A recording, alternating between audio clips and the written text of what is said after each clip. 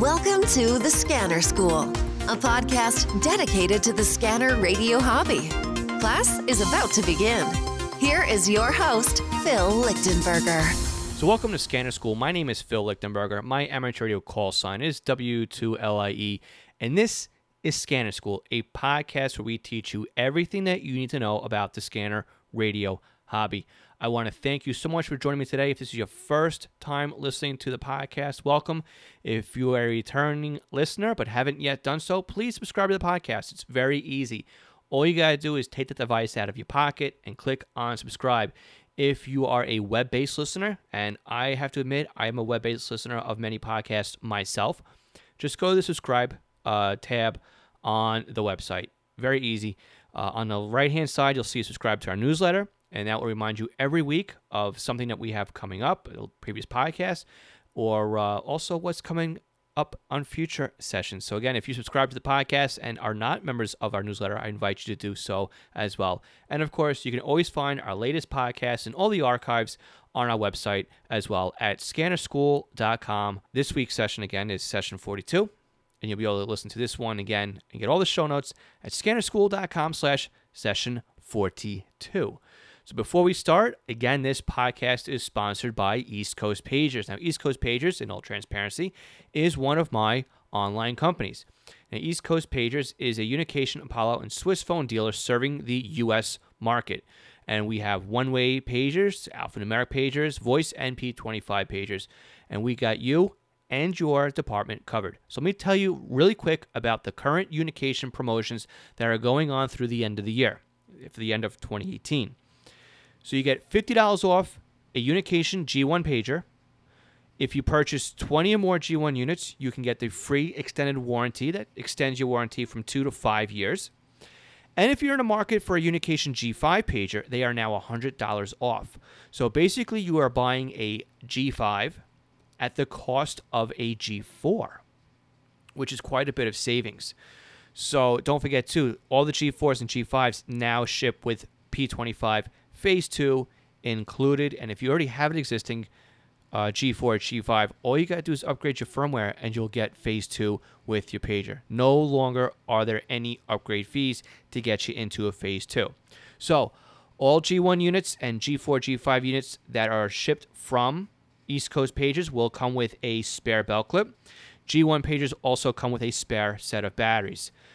We also give free shipping on G4, G5s, and G1s, as well as the Swiss Phone S Quad Voice Series pagers. And we will also take care of your basic programming needs. So contact East Coast Pagers for your best pricing.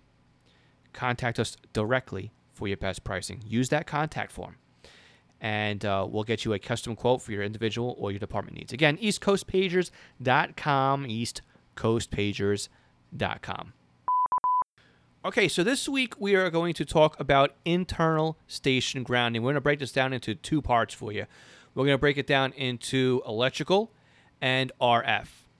So if you remember back on session number 32, we talked about lightning arresters. This is kind of a continuation of that topic. Yeah, we're 10 sessions now in the future. But if you haven't yet listened to the lightning arrestor topic, I invite you to go back and do so. And you can do so very easily at scannerschool.com/session 32. But with this session, it's a little bit different. We're not talking about so much grounding the antenna or grounding the coax. We're more worried about grounding your equipment, right? And we had to worry about two different things, like I said before, electrical and RF. So the electrical grounding, again, is something you're going to need to look at on a case-by-case basis, region-by-region basis.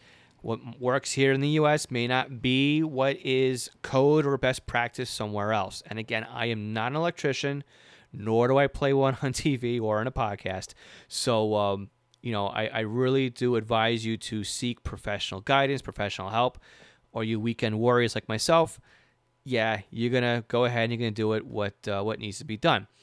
So what are we looking at when we look at internal station grounding? Well, as far as electrical goes, we want to make sure that you have a properly grounded service coming into the house, which means you're going to want to make sure there's a ground rod tied into your electrical panel, but also the outlet that you've plugged in your electronics to, at least in the Radio Shack whether it's your ham shack or your scanner listening post, or whatever it is you want to call it, that they're properly grounded. Just because you have a grounding receptacle, I mean, in a case here in the U.S., you have a 3-prong outlet, does not necessarily mean that you actually have a grounded receptacle, because you could have certain individuals, like myself, who, when they first moved in the house, they swapped out all of their 2-prong outlets for 3-prong grounded outlets, and even though that the outlets aren't truly grounded. The reason why I did that, like many of other people have done that, is because when you go into your Weekend Warrior store, that's basically what they sell on the shelves these days. Secondly, I did it because it was more cost effective for me to swap out all of the outlets in the house when I was repainting everything when I first moved in.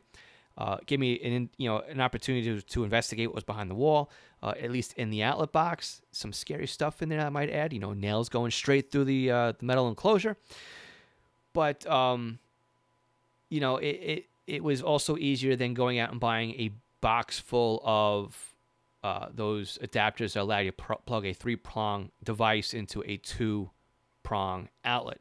So it's part of the reason why that I swapped my stuff out. Now, I'm not making excuses here. I'm just telling you that's what I did. You might have a previous homeowner that did exactly the same thing. Is it wise and smart to do? No. But people do it, myself included. So just because you have a 3-prong outlet doesn't necessarily mean you have a grounded receptacle. One of the easiest ways and the safest ways to test is to go out to your local Weekend Warrior facility. I don't know, for some reason I love calling it that. But it could be, your Home Depot, your True Value, your Ace Hardware, Lowe's, whatever it is that you prefer going to. At least here stateside, that's what the companies are. I don't know what you guys have over on the other side of the outside of the U.S. But here, those are the big chain stores where you can go and get some stuff for your Weekend Warrior projects. That's just kind of why I call it that. And you can get yourself a receptacle testing adapter. Basically, it just plugs in the wall, and it has 3 lights on it. It'll either tell you if you're wired up correctly. It'll tell you if you have an open neutral, an open ground, an open hot, and I believe if your neutral and your hot are reversed. I'm not really looking at one right now, but basically that's what they do. And also they may have a button on top so you can test out the GCFI outlet. If you push that button, it creates a short, basically, and it should trip that outlet. So I think most of them have that as well these days anyway. But you should be able to plug that into your receptacle, and it should tell you that things are wired correctly. If you have things that are wired correctly, beautiful, you have a grounded receptacle. If you have an open ground, you don't have a true electrical ground in your shack. So that would be something that you would need to take care of. Now, again, I would advise you to seek out a licensed electrician if you need to have a grounded receptacle installed. But again, you can open up a book, do a Google search, find out how to do it yourself if you don't want to do that as well. I'm not advocating that. I'm just saying that people do what they want to do when it comes to doing certain things. All right. So that was electrical grounding. Pretty simple, pretty straightforward, right? That's really kind of what you need to worry about. Just make sure that, things you plug in the wall are grounded. RF grounding. So let's talk about why we want to ground our station. We want to ground a station because it gives RF a place to go. And you could even possibly, I'm not saying it's guaranteed, you might be able to increase your receiver's sensitivity because you've brought it down to the level of ground. You've gotten some of the noise in your environment a place to go. So if you ground your computer, if you ground power supplies, you ground out other radios, you just give yourself a nice cleaner RF environment to be in. That will also increase the way that your scanners could potentially operate and receive. Now, RF grounding, we can fall into 2 camps here. We can fall under the receiving camp, which is where I want to sit in today because this is the Scanner School podcast, where we talk about receiving, not transmitting. But we're going to talk about transmitting just so you kind of understand the differences here. So there's RF grounding for receivers and there's RF grounding for transmitters. So really quick, let's talk about what happens if you have a poorly grounded transmitter station. Now, we're going to bring these up because, like I said, things are kind of a little bit different, a little bit more difficult in the transmitter world. A couple more extra headaches to worry about. So, again, this is what we deal with on a transmitting side. Now, if you want to ground out your scanner radio shack as if it were a transmitter site, that's best practice. That's actually really great to do. But if not, if you want to cut a couple corners to get the job done, there's some things here you don't have to worry about. So let's talk about what happens in a poorly grounded transmitter station. Well, in a transmitter station, you have to worry about where RF is going to go. And not all of it goes out to the antenna. Some of it could stay behind. So if you key up on a microphone, you might find out when you're too close to the microphone might come out and bite you. It's going to send a little bit of an arc to your lip because you're grounded and the station is a floating ground a little bit. The RF needs somewhere to go. It's going to go and hit you. You might hear RF coming through your computer speakers when you key up because there's extra RF in the environment and it's trying to go somewhere. And you might have heard that too when you had a GSM phone when you're driving around and you might have heard the speaker start buzzing or a little bit of data noise coming through your speakers. That's a kind of a little bit of a different thing, but just a way of putting it into context for you. But you would hear like a buzz coming through your speakers when you would transmit. Sometimes you might actually hear yourself coming back to you through your speakers. You might notice if you have fluorescent light fixtures around that they might start glowing even though they're off if you have a high RF environment that you're in. Some other appliances that are in close proximity to your transmitter station may start acting a little funny. I'm not saying that the microwave is going to turn itself on, but you might find out that dials, your power supplies may start acting a little bit funny. You may find out your VSWR meter goes up or down a little bit. Things start getting a little bit touchy when it comes to dials where the RF is getting into those circuitries. You may find out your computer screen is acting a little bit funny. Now, I have fond memories of this happening when I was just first starting to get into amateur radio as a teenager, not really understanding the way things truly worked. And when my ham radio would key up, it would cause my VGA monitor. Remember those old VGA monitors? It would cause the picture to sometimes shrink. The colors would get a little bit skewed on there because the RF was entering into the internal circuitry of the VGA monitor as well. So those are kind of some of the things that happen when you have stray RF in the ham shack. So how do we ground our RF gear? Well, it first starts by having an outdoor spot to sink a ground rod. The trick to sinking a ground rod, no matter if you're doing electrical or RF, is that you have to have a ground rod that is long enough to get through the permafrost of your local environment. So up in the New England area is going to be different than where I am on Long Island, which may be different too than what's down in Florida in a more sandy environment. I don't really know how far down deep you have to go down there, but each area is going to be different. And again, if we're not talking about grounding towers here as much so as grounding just a particular room in a house. But if you want to go that far too, you may want to ground, all the legs of the tower, and you also may want to have some grounding elements, some wire buried in the ground that goes out as a spokes in a wheel kind of thing to allow the energy to dissipate over the ground as well. But going back to getting away from towers again, going back to the simple design here of the standard user with just their RF environment or their single room desk with a bunch of radios on it, the typical user that I envision to be my audience, you basically want to sink the ground rod in the ground deep enough to get down to permafrost. So my neck of the woods my neck of the woods is about 6 to 8 feet. From there, you're going to have to bond that ground rod, and it's good practice, and I believe it's even code in most areas. You want to bond that ground rod to your existing electrical ground rod, and we'll talk about why in a few minutes. So you're going to want to basically ground the two ground rods together. You could use copper wire, or you can use braided wire, or you can use flat ribbon. I guess copper ribbon, I guess is what you call it. If I get off the top of my mind what it actually is. But again, we're going to talk on that in a few minutes. I'm just trying to stay outside the walls right now, and we'll circle back to this in a second.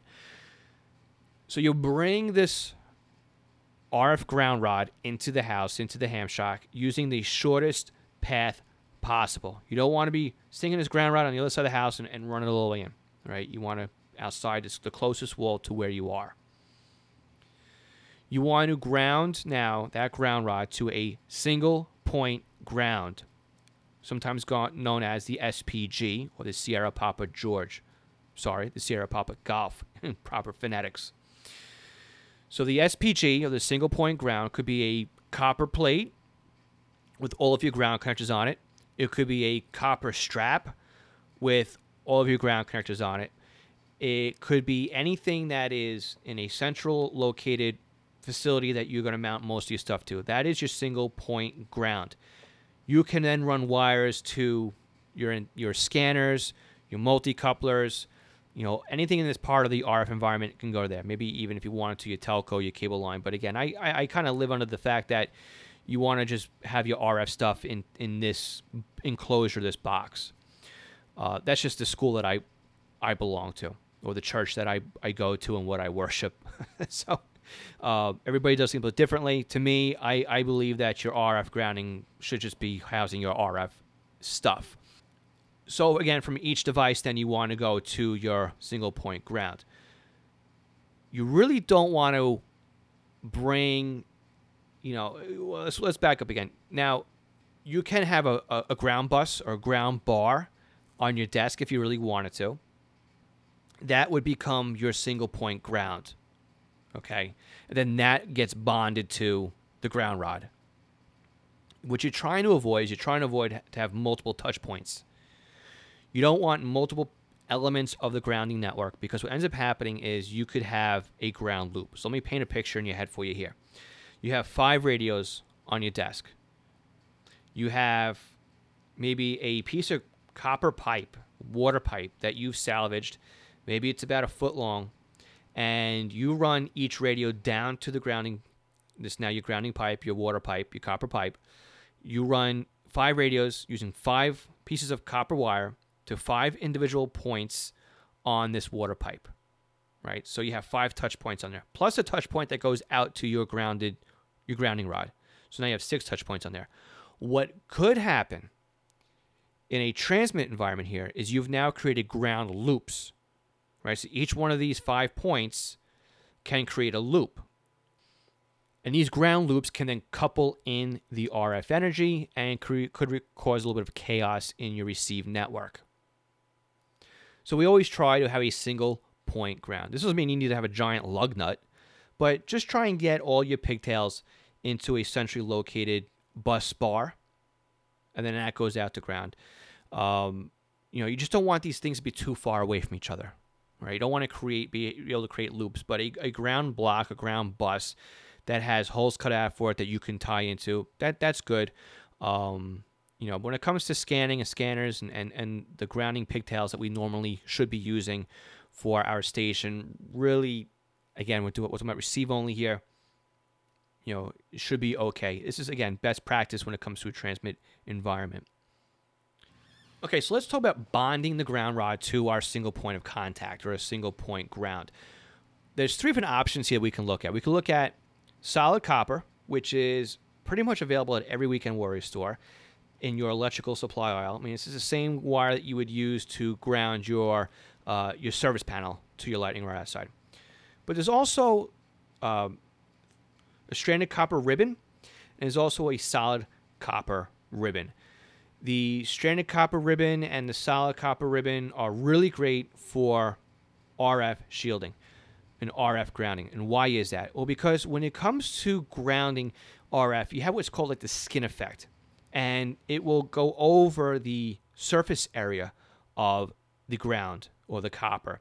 And it's very hard to kind of picture in your head, but it doesn't go through the wire. It kind of travels over the wire. It follows the wire. It's kind of like when, I forget the name of it, but like when you're pouring water and the water sticks to the side of the glass and you have to break that barrier in order for the water to drip off. So it's got that surface tension, I guess, is what I could say here. I know there's another word for that, but so really you want either stranded copper, and that's great indoors, or you can go with a flat copper, which is a little bit more money, but that's really great to go from your lightning arrestor to your ground rod, or from indoors to outdoors as well. It's not so easy to work with, but you got to remember to keep it flat as well. The woven copper, that is good to go again from indoor outdoor, because you can kind of compress it a little bit if you had to. But when given a choice to go for from most to least, you want your copper strap, then your braided copper strap, and then your copper wire. So we do have some links and some affiliate codes for some of the things we talked about today, mainly the grounding equipment, the wiring. And you can find links to those at scannerschool.com/session42. All right, so I want to thank our Patreon supporters, Mark Beebe, Kenneth Fowler, MT Bono, and James Felling. I want to thank the four of you again for your continued support of the Scanner School podcast. If anybody wants to help support Scanner School, you can easily do so by going to scannerschool.com/support. Besides being a monthly Patreon supporter, you can make a purchase through Amazon. Any purchase through Amazon using our affiliate link is a way to help support Scanner School. And I have several people out there who are doing just that. I don't know who you are, but I want to thank all of you for going to scannerschool.com/support, clicking on the Amazon button, and then doing your Amazon shopping. We are supporting ourselves through that method, and that is free. That's a free way for you to help support the Scanner School podcast. Also, if you're shopping at ScannerMaster, that's another great way. We go scannerschool.com/ScannerMaster, and that's a great way to make a scanner purchase and help support the Scanner School podcast as well. And I remind you too that last week we did a Ask Scanner School. That's where I went into the mailbag and I took out a couple of emails that were getting really old and dusty, and I answered them as a podcast. I want to know what you think about that type of format. I want to do that again next month. So if you would like that, please let me know. Please drop me a line. Let me know that that was something you wanted and you want more of. If you have a question you would like to ask, again, you could always email us, but I suggest using our Speak Pipe or our phone number to submit a question, because that will get you onto next month's Ask Scanner School segment. So just go to scannerschool.com/ask. That's Alpha Sierra Kilo, ASK, and record your voice memo, and I will record mine back to you as a podcast reply. All right, guys, that's it for this week. Remember, everything we talked about today can be found at scannerschool.com/session42. And if you haven't done so yet, you can leave us a review at iTunes. I love reading the reviews that I'm getting from everybody. Scannerschool.com/iTunes. All right, guys, we will touch base with you all next week. 73, thank you all for listening. Again, my name is Phil Lichtenberger. My radio call sign is W2LIE, and this is Scanner School, a podcast dedicated to the scanner radio hobby, where we teach you everything you need to know about scanning and scanner radios. 73, everyone. Thanks for listening to the Scanner School podcast. Be sure to visit www.scannerschool.com to access the show notes and bonus content.